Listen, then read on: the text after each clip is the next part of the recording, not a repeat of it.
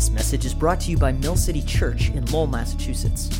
For more information, please visit millcitychurch.net.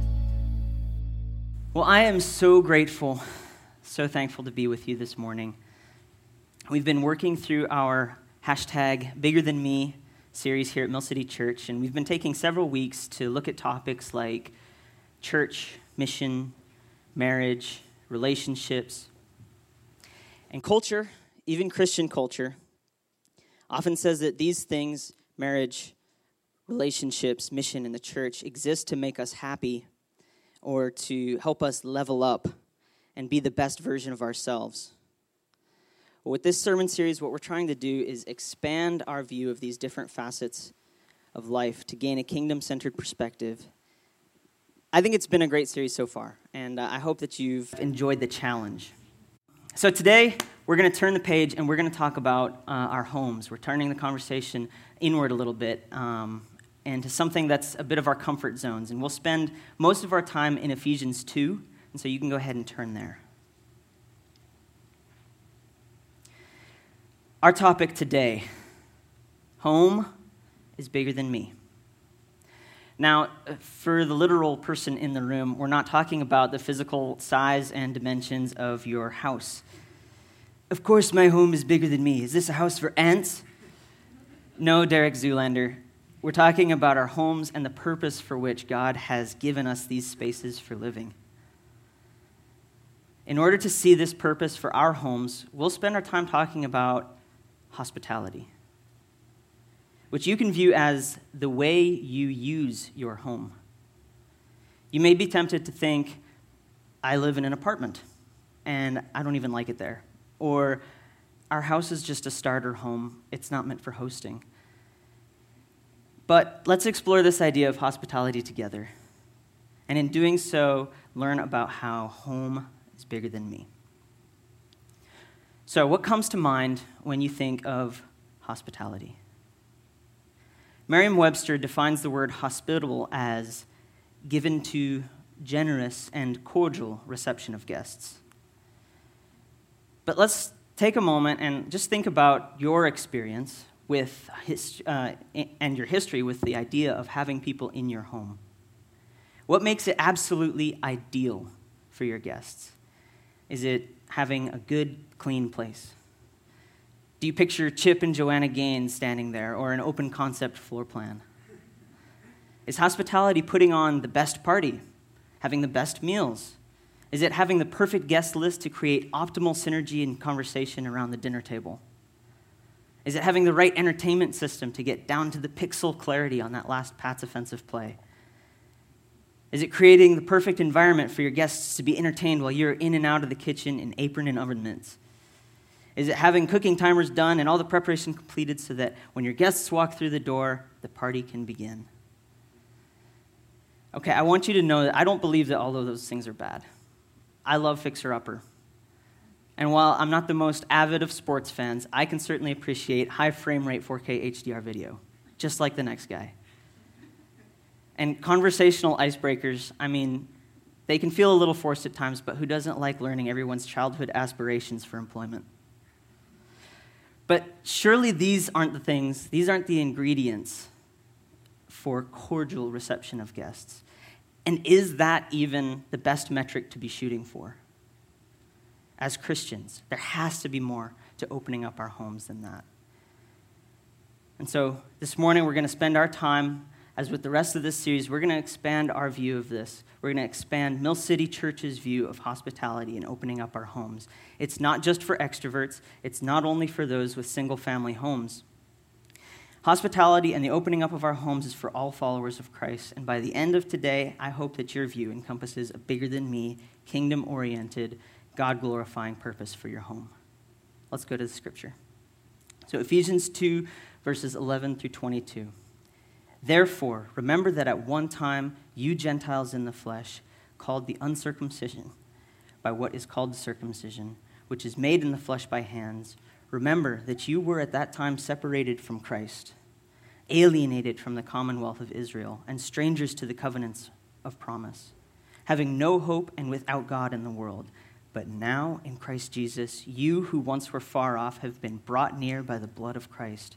For he himself is our peace, who has made us both one and has broken down in his flesh the dividing wall of hostility by abolishing the law of commandments expressed in ordinances, that he might create in himself one new man in place of two, so making peace, and might reconcile us both to God in one body through the cross, thereby killing hostility. And he came and preached peace to you who were far off, and peace to those who were near. For through him we have access in one Spirit to the Father. So then you are no longer strangers and aliens, but you are fellow citizens with the saints and members of the household of God, built on the foundation of the apostles and prophets, Christ Jesus himself being the cornerstone, in whom the whole structure being joined together grows into a holy temple in the Lord. In him you also are being built together into a dwelling place for God by the Spirit. Here is a passage of Scripture that brings good news to Gentiles. The gospel of Jesus Christ that was first preached to the Jews is now extended to everyone else on earth. The doors to the family and household of God are now open to all who believe in Jesus Christ. Let's pray. Father in heaven, you are lavish in your grace. You provide all that we have and all that we need. Thank you for Jesus Christ, who welcomes us into your family and gives us access to your throne. Open our ears this morning. Speak truth into our souls, and Spirit, stir our affections and help us respond in faith. Use me to your glory. Amen. To get things started, I'd like to craft a biblical definition for kingdom-centered hospitality.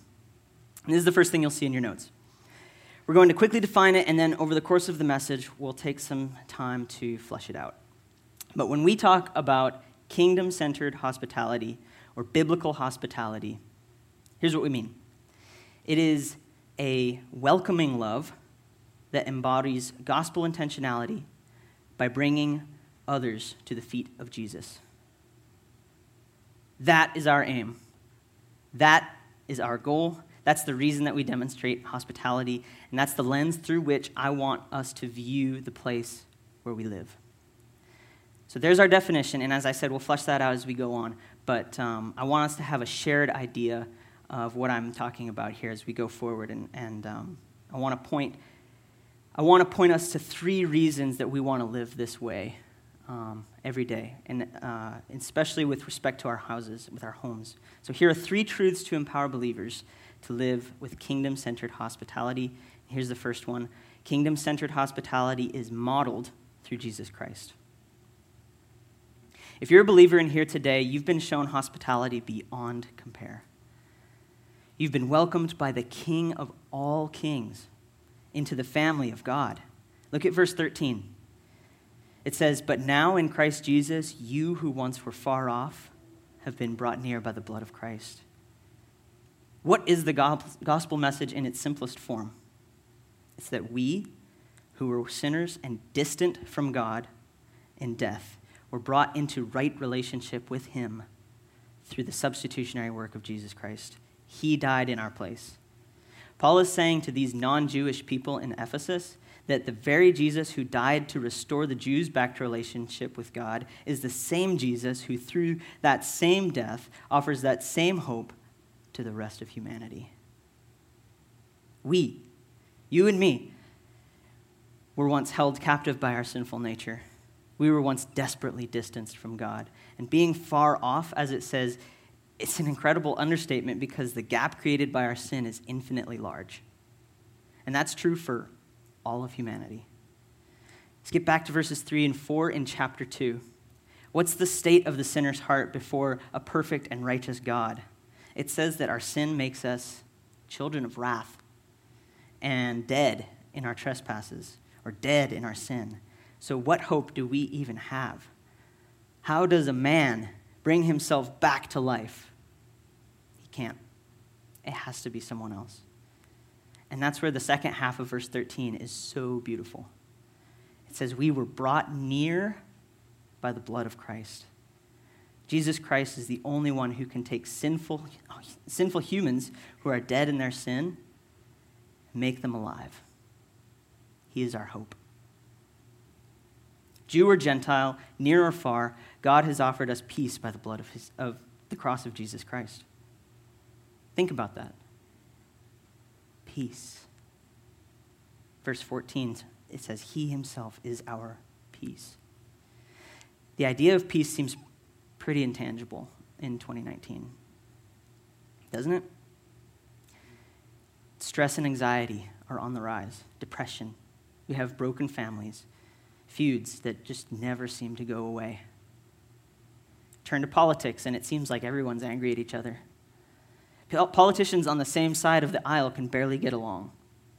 We have riots and protesters, and we see innocent lives lost in mass shootings and other tragic events. And at the heart of it all, our sin makes us undesirable children of wrath.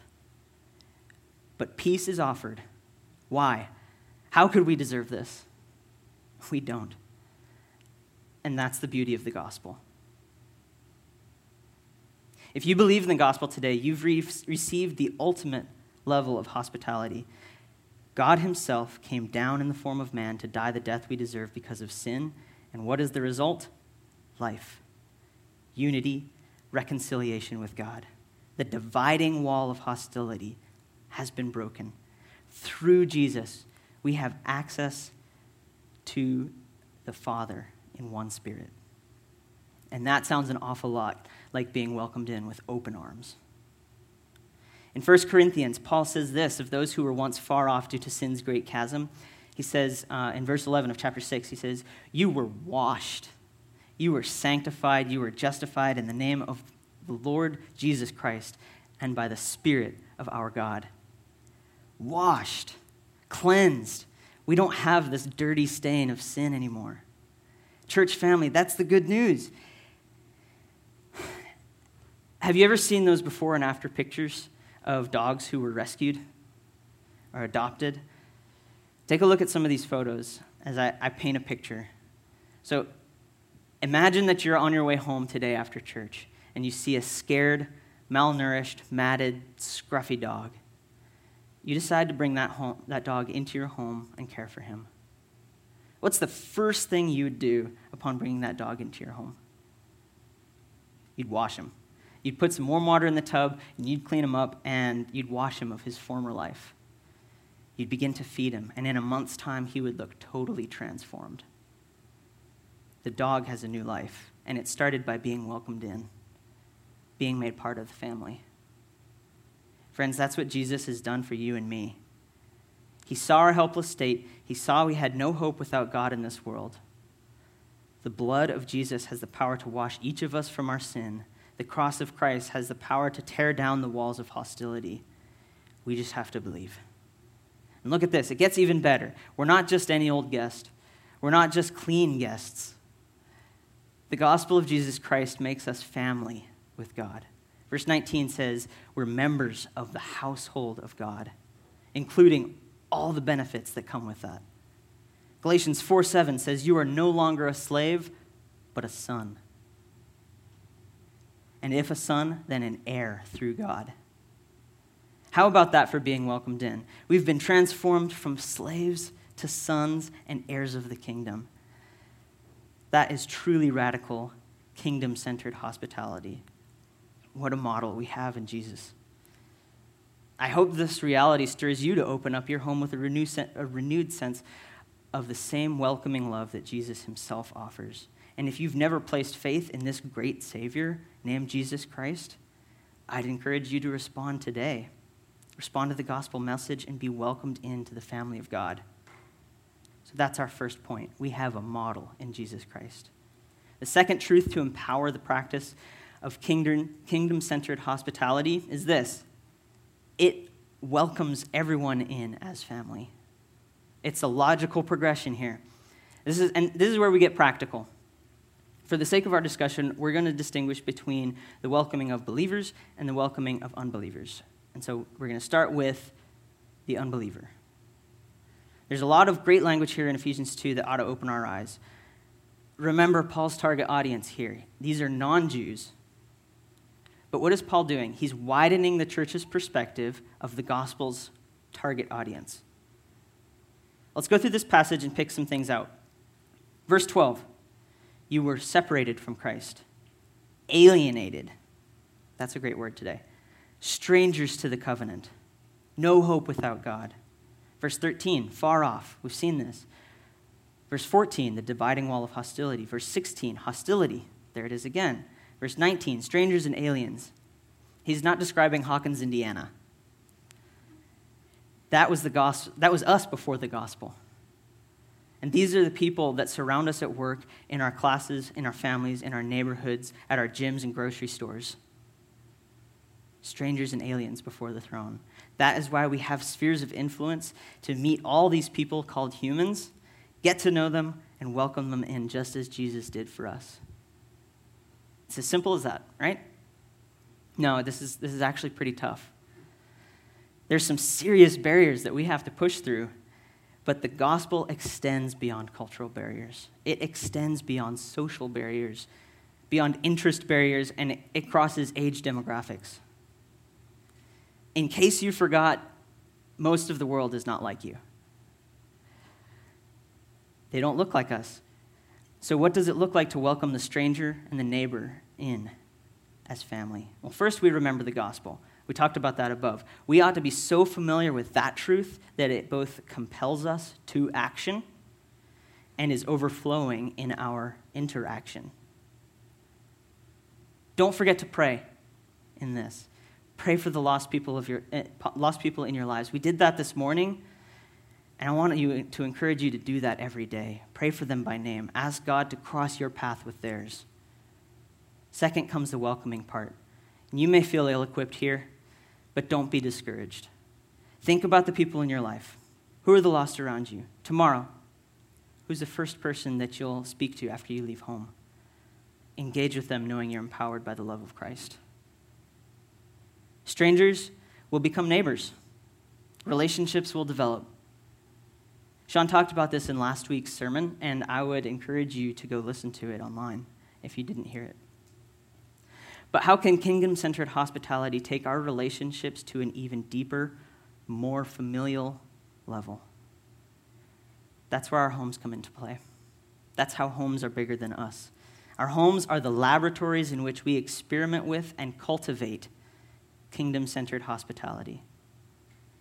Jesus Christ has welcomed us into the family, into the household of God, and in turn, he has transformed our homes into extensions of his kingdom. We welcome others in as family in the name of Jesus. And in the church, we've been given shepherds and teachers to equip us to do the work of the ministry. Paul says so just a page or two away in chapter 4. Believer, have you considered your home as a ministry center? Have you surrendered what happens in those walls to the purpose of the Great Commission? I want to caution you from checking out here because I think this next part has the potential to really change the way we engage with the lost. In our homes, we have the disarming setting of vulnerability. It's there. We have the grounds to say, here's my life, and you're welcome into it. I want to be clear here. I'm advocating that we expose people to the messy parts of our lives. Not just the tidy, Febreze-scented, social media-ready, stain-free parts. How else will the world know that we see them as family? I mean, social media gets a bad rap these days. We look at endless images of friends and acquaintances, post after post, we keep scrolling and we say, their lives can't really be like that. Surely they're not always smiling and happy, argument-free people. But isn't that what we do so often in our homes? Aren't we tempted to keep the door bolted and the company away until we've had the chance to trick our guests into thinking that our lives actually aren't all that hectic? I grew up in a very loving family. I'm so thankful for that. My parents were both strong followers of Christ. I learned so much from both mom and dad about what it means to mature in my faith. But so much of my time spent in my house, however, it was limited to my parents, my brother, and me. My mom was a great woman, and she loved people like few others. But she was terrified of having people in her home to see how my brother and I had torn up the place, or to see how she was too exhausted to do the dishes. Anytime I wanted to have people over, I always had to have at least a day's notice for my mom. In that amount of time, we'd clear the crime scene of any evidence of craziness, whether it was removing the clutter of toys or tucking bills and papers into the drawers. We made sure the place was decent. That way, when company came, they saw a beautifully masked family with no real difficulties to speak of. Does your home ever get that way? That doesn't tell the world that our hope is in Jesus Christ. It says, my hope is in the fact that I've got it all together. That doesn't tell our neighbor that we lose our patience with our family members, but that we've also learned to ask forgiveness. That doesn't tell the stranger that they are welcomed in to be part of the household of God. Here's some encouragement for you. Don't be afraid to let people see that you're human. In those moments, you can share the hope you have. In those moments, you can tell your neighbor, life gets so hard. And I struggle with pride or anger or laziness. But sometimes you just have to say, let me show you how the follower of Jesus Christ responds in those moments. Let me teach you how being an heir with Christ gives me hope for tomorrow. At that point, you're truly living kingdom-centered hospitality. You've begun with Christ to bring near those who were once far off, and you're showing the unbeliever how the hospitality you've received is now extended to them. We sang this in Mighty to Save. Do you believe that? Do you believe Jesus is mighty to save? I pray the Spirit would grow each of our faiths to the point where we can engage with the unbeliever in this way, and that we would be confident in Jesus' power to save. So that's kind of a picture, just a quick glimpse of what it's like to bring in the unbeliever. And here's what I would say about believers. There is great blessing that comes from the family of God. In so many ways, I want to encourage you, Mill City Church. It's a joy to see how many of you so frequently have one another in your homes, baking, working on vehicles, babysitting, repairing, and offering up your possessions. Here's some exhortations to press on. We who are in Jesus Christ are actually family. More than that, he is joining each of us together into a holy temple. Verse 22 of Ephesians in our passage says that we as believers are being built up together into a dwelling place for God by the Spirit. We, the people of God, are the meeting place for worship. As we gather together in fellowship, we experience a foretaste of eternity with God in heaven. 1 Peter 4, verses 8 through 9 say this. Above all, keep loving one another earnestly, since love covers a multitude of sins. Show hospitality to one another without grumbling. Brothers and sisters, I'm going to let you down. I'm very likely going to do something, if I haven't already, that would cause you to grumble at the thought of having me in your home. But here's something shocking. That's true for all of us. That's why we need to be reminded that love covers a multitude of sins. It takes intentional effort to show hospitality without grumbling. Isn't it funny how the people who have the greatest ability to get under our skin are those who are closest to us? Resist that temptation. This passage is written to believers about loving other believers. 2,000 years ago, in the early church, they got on each other's nerves and they wronged one another. But these fellow believers are the ones who will bear our burdens with us. They are the ones who will help us walk in the light. They're the ones who will love us enough to tell us that we're wrong. Jesus said this of the watching world in John 13:35. By this they will know that you are my disciples, your love for one another. But your brothers and sisters in Christ will only know as much about your heart as you let them. Men, welcome in your brothers in Christ into your homes. Let them carry your burdens. Women, let your sisters see your struggles. Love them enough to confide in them. Christians, let the restorative power of the gospel push you to joyfully engage with one another. We're not enemies. We're not frenemies. We're not strangers and aliens. We're family. As a quick note of concession, I just want to say relationships are tough, and they don't always look the way we want them to look, but that's not a bad thing. There's several of you whom I would really honestly love to know and relate to in ways that others know and relate to you. But let's not allow jealousy or envy rob us of the relationships that God has already given us. Steward your relationships well. Trust that God has welcomed you. If you're struggling, hear this.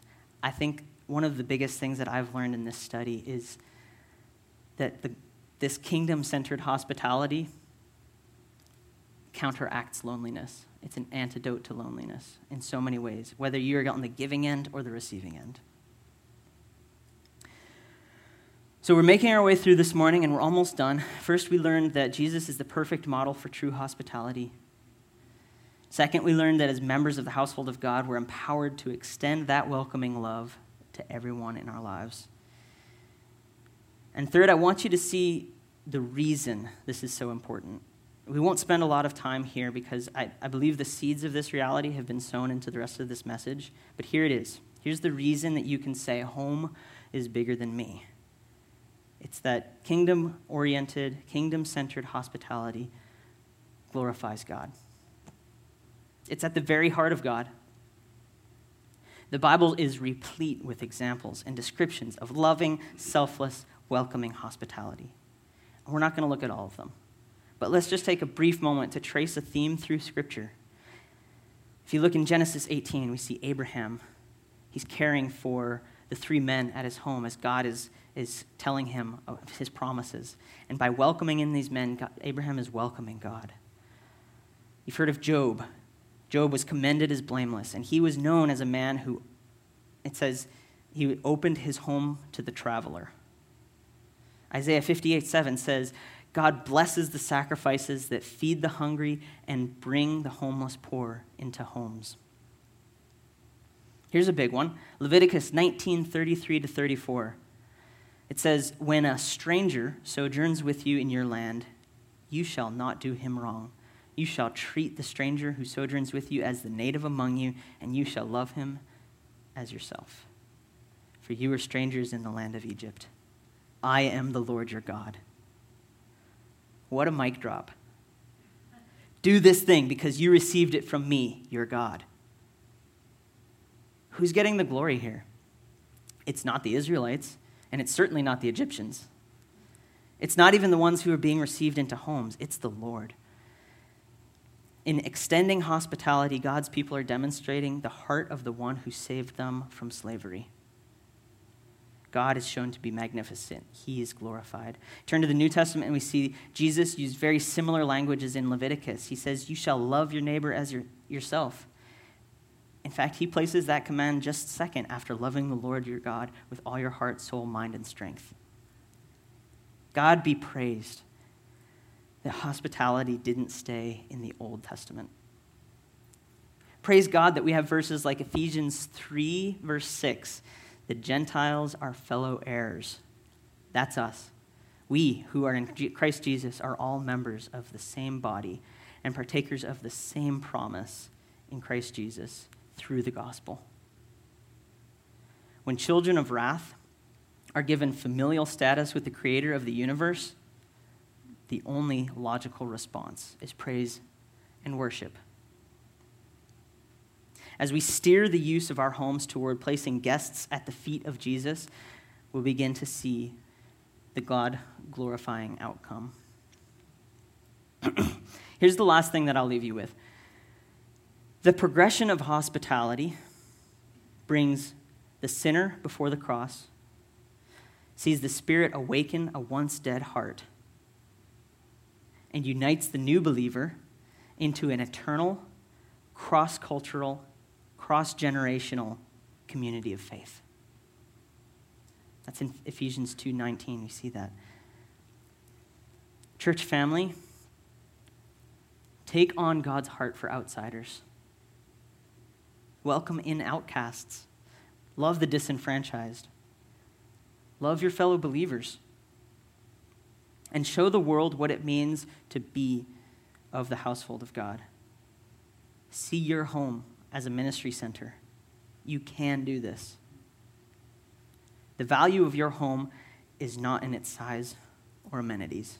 It's not in your kitchen savvy, and it's not about the latest gadgets. The value in your homes, in our homes, is in their capacity for welcoming the world, welcoming them in as family and bringing them to the feet of Jesus. Let's pray. Father in heaven, once again, we praise you for your lavish grace. Thank you for welcoming us into your home. Thank you for Jesus Christ, who brings us into fellowship with you by the Spirit. I pray that we would treasure the truth and the power of the gospel. I pray that we would sacrifice the comfort of our homes for the purpose of expanding your kingdom. Give us urgency to love strangers and neighbors in Jesus' name. And give us patience and forbearance to love our brothers and sisters in Christ so that the world may know you. Help us respond in faith. Amen. All right, it's time for Mill City After Hours this week with Robbie, all right? First of all, incredible job this morning. I was so challenged and encouraged at the same time sitting there listening this morning. You taught me today, and you taught me well. So I want to go ahead and just anticipate what someone may be thinking out there. So you place such a heavy emphasis this morning on not having everything all prettied up and cleaned up at home. There's going to be someone out there that's already thinking, well, does that just mean I never need to worry about my home? And this is welcome news for the 21-year-old guy's apartment, by the way. Oh, yeah. They're like, oh, yeah, I can practice hospitality, right? So how do you walk that balance between being a good host while at the same time not allowing that to become God? Well, first off, as a 21-year-old guy, when I had just gotten, actually when I moved here, I was, for me, hospitality was like making sure that welcoming people in was like, look at my Marvel posters, all right? Look at these superheroes. I have it together. But I quickly realized that wasn't enough. I would say the idea of being family really helps me frame this as I welcome people in and am nervous or scared to bring people into my mess. I think about the people that I call family, and they are the ones that they see the mess, right? You know, like when you wake up and you're with your family, you're not worried about doing your hair. It's not like, oh, before my parents see me, I need to make sure I go to the bathroom and take a shower. Maybe some of you, I don't know. But I would say that as we picture those around us as family, then we're able to let our guard down a little bit and say, look, I'm gonna welcome you regardless, and you can welcome me with my mess, and that's okay. We can have a good time together, and we can love each other with all of this out on the table. The other thing that I would say is kind of a way that I practice this at home is sometimes when I'm having people over, just a few weeks ago, I remember having somebody over, and I kind of intentionally, I was like, oh, they're about to be here in like, 20 minutes or something. Let me make sure that I'm all set. But I was like, actually, no, I'm going to wait a little bit. I'm going to still be in the kitchen when they get there. And I know that we were going to have a game night with some neighbors, and so he came in, the door rang, and I opened the door, and I was like, hey, I'm just finishing up some stuff in the kitchen, make yourself at home. And he was like, hey, we're doing games, right? Can I, what do you have? And so I was like, here's the closet. Enjoy, like see what you want to do tonight. And he just made his way in and made himself at home, and he picked out a game or two. And you just got to go with it. Yeah, I think about some folks here. I mean, I think about several different families, actually. And the first time I went over to their house, I mean, everything was just put in place. It was, everything's clean, everything's straight. The kids are so well behaved, right? And then I remember, like, with each subsequent time of going over, just how a lot of those defenses just kind of start dropping.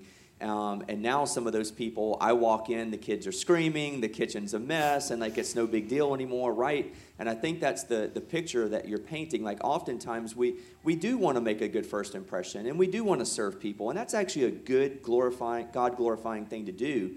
And I think we should aim to do those things. But what happens is when we get to know each other better and we start forging those familiar relationships, that those pretensions just kind of start dropping. And we do want to welcome people in. And if you're a married couple with small children, especially young adults, as you invite young adults into your home, they need to see the chaos, right?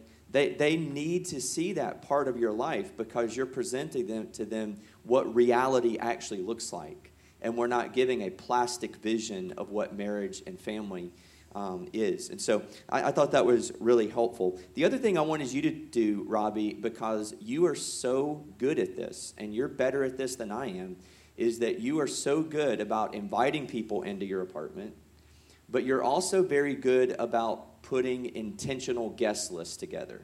Mm-hmm. All right, so you don't just casually just invite every single person you come in contact with. You're very intentional about whom you're inviting, different categories of people you're inviting. So talk about that a little bit. So for me, having people in my home is often, the way I think about it is just networking. I'm putting together, we talked about having a laboratory this morning, so I'm putting together this little experiment of people. And I think one of the biggest reasons that I do that is you may not know this about me, I am super introverted. And I wouldn't say shy, but I would say that I'm introverted and I need my alone time. After this, I'll probably spend a few hours just sitting on the couch staring into nothing. But that's my every Sunday afternoon. I get you. But no, so one of the reasons that I do this and view it this way is because I recognize where I am weak. And so I need people that are a little bit more extroverted to help me get conversations going. And so I'll invite people strategically saying, all right, so this is somebody that's well-connected. This is somebody that we have the same vision for having people over. We have the same gospel intentionality. All right, so I'll find one or two of those people and realize, okay, now I'm not the one that's expected to completely drive this train all evening long and exhaust myself. I have some people to rely on. And then I'm going to try, and if they've got people that they want to invite, then I'll do that. But also people that I'm trying to invest in, people that I'm discipling, people that are kind of maybe on the fringes of our friend groups, so that what I want to see happen is that those of us who are well-connected are able to bring in those fringe people so that they can become connected themselves. And then through all of that, hopefully, through feeling welcomed and knowing that they are welcomed, then we're able to use those opportunities to share the gospel and break down some of those dividing walls. I don't know if that... No, it's very helpful. And I think another thing that you brought up, I really loved your language. You used the term that when what we want to see, the arc of our hospitality is we want to see people obviously change for Christ and bringing them into a cross-cultural and cross-generational community. And this is something that is so important for us here at Mill City, and it's one of the parts of our ministry that sometimes is the most difficult for people to grasp and to own. And I want to talk about this a little bit today, Robbie, because you do this well, you model it. I try to model it in my life. But let me kind of set this up a little bit, is that we are so programmed as a culture that we stick with our own. Whatever our own is. It could be white people, it could be Latinos, it could be African Americans, whatever, the Asian community. Then you go generationally. You come into a church, and so everyone with gray hair associates together. Everyone who is married associates together. All the singles associate together. All the students associate together. And we've actually built our churches in America this way for the last 100 years or so. And it's crippled us in ministry in so many ways. We don't understand why when 18-year-olds graduate high school, they're bolting from the church. It's because they don't have any other relationships with anyone except the people that they went to school with, right? And so one of our passions here is that we are intersecting the lives of people intergenerationally.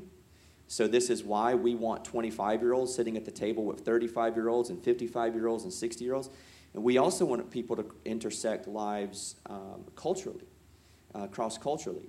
And you see our church, it's so diverse, right? And so I want to talk about this a little bit because I'm going to let you share something, and I'm going to come back behind you, okay? There are relationships in this church that are some of your most meaningful relationships, and you're 29 years old, but over the last 5 years. And they are people who are old enough to be your dad. Some of them are 15 years older than you, 20 years older than you. Why is this so important for you? Because you demonstrate this. So what do you get out of this, and what do you see in some of those whom you've spent time with who are significantly older than you? First, I would say when I moved here, I moved away from my biological family. They were in Mississippi, and then when I moved up here to New England, they moved out to California. So we're like opposite ends of the country. And so part of it is that I just realized that I need family. And so family doesn't just include people that are my age. And so over the years, God has really blessed me through you guys, through this congregation, to be able to interact with and engage with so many of you who I can view as, you're like a father to me, you're like a grandparent to me, you're like an older brother to me or a younger sister to me, and I'm so thankful for that. But one of the people that I would point to is my friend Norman. We've had the opportunity, and Norman, I think you're the same age as my dad, and I'm thankful for that. I think you guys would get along great, and I love the fact that for the last however many months, probably 2 or 3 months, we've been reading a book together, and we've been talking about discipleship and what that means for the Christian. It's not like discipleship for the younger Christian or discipleship for the older Christian. We've been challenging one another, I think. And the other example that I would say is Norm was a part of our community group at our house this past year, and he was, I'm sure, felt super out of place coming in as the only guy that was not pretty much college-aged or just out of college. And we loved Norman. We loved having him over. And he's said that so many times. He's felt loved. And I'm so thankful for that relationship. And then at the end of the school year, or at the end of the semester, Norm and Vicky had the rest of us, all of our community group, over to their home just to celebrate, just to have a meal together and swim in the pool and to love each other as family. And that was so awesome. One other thing that I'll say is that I've seen so many of you, how you're strategically inviting people and putting these things together. We were talking about this just a few days ago, how when an older generation or somebody who's a bit more seasoned is like is struggling to get to know people that are younger, asking somebody who is younger, hey, can you help invite some people over and maybe make a movie night together? And some of you know what I'm talking about. You're in that, and I think that was such a cool opportunity to bring in people who were cross-generational to get to know one another and spend time together and have fun together and realize we're all people. We're not like too different to spend time together. Excuse me. Yeah, the thing that's so important for us here is that we so many of us are acculturated that everything that happens church-wise happens in this building. And so in order to connect with people, in order to grow as a Christian, there has to be a program. There has to be a Bible study we sign up for. There has to be an event that we hold. And it's facilitated from the top, from leadership, and then you come to the building, and that's how ministry and family grows. It's just not our way here at Mill City. One of the questions that we get so often is, I've been here for a little while, I want to get more involved, I want to grow deeper, but I just don't know how to do that. I'm going to tell you that what we've talked about today is going to be the thing that we push you towards. This is the way that you grow deeper in God's family, and especially here in our faith family, is growing through those hard things of choosing to invite people into your life and maybe even inviting yourself into other people's lives. And I know that sounds really hard, and it is, but that's what we want to see here, is we want to see you open up your home. We want to see you use your dining room table or your den or living room as a ministry center. And we will help you with that. We will help talk you through that. And there are some young leaders who are really good at this. There are some older leaders who are really good at this. And we really want to see this coming school year as a year where we really start putting some of this stuff better together. And so I hope today's been an encouragement to you. Perhaps you're even listening to this going, man, what does this mean? Any one of us would love to sit down with you over coffee or lunch or whatever and just talk about this further, because it's so important to us. There are so many in our faith family who do this well and who would be a great encouragement to you. You look like you want to tell me one more thing. Just one more thing. If you're interested in learning more about this, or like having a resource, something that you can read through that will help you think about this better, one of the things that has it's been huge for me. It's a book by someone named Rosaria Butterfield. It's called The Gospel Comes with a House Key. And it is all about what it means to love people into your home.